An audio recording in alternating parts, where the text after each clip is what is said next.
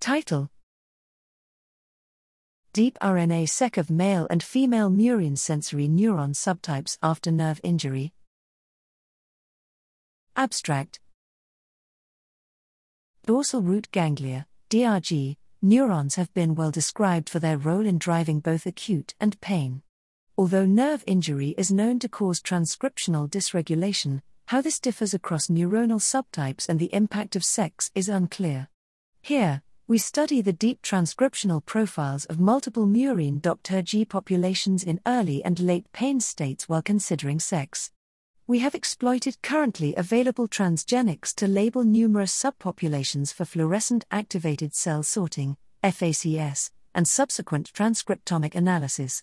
Using bulk tissue samples, we are able to circumvent the issues of low transcript coverage and dropout seen with single-cell datasets.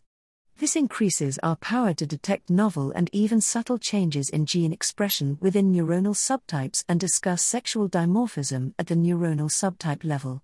We have curated this resource into an accessible database for other researchers, https://livedataoxford.shinyaps.io/drg directory/.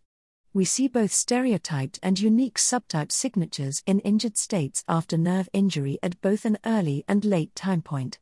While all populations contribute to a general injury signature, subtype enrichment changes can also be seen.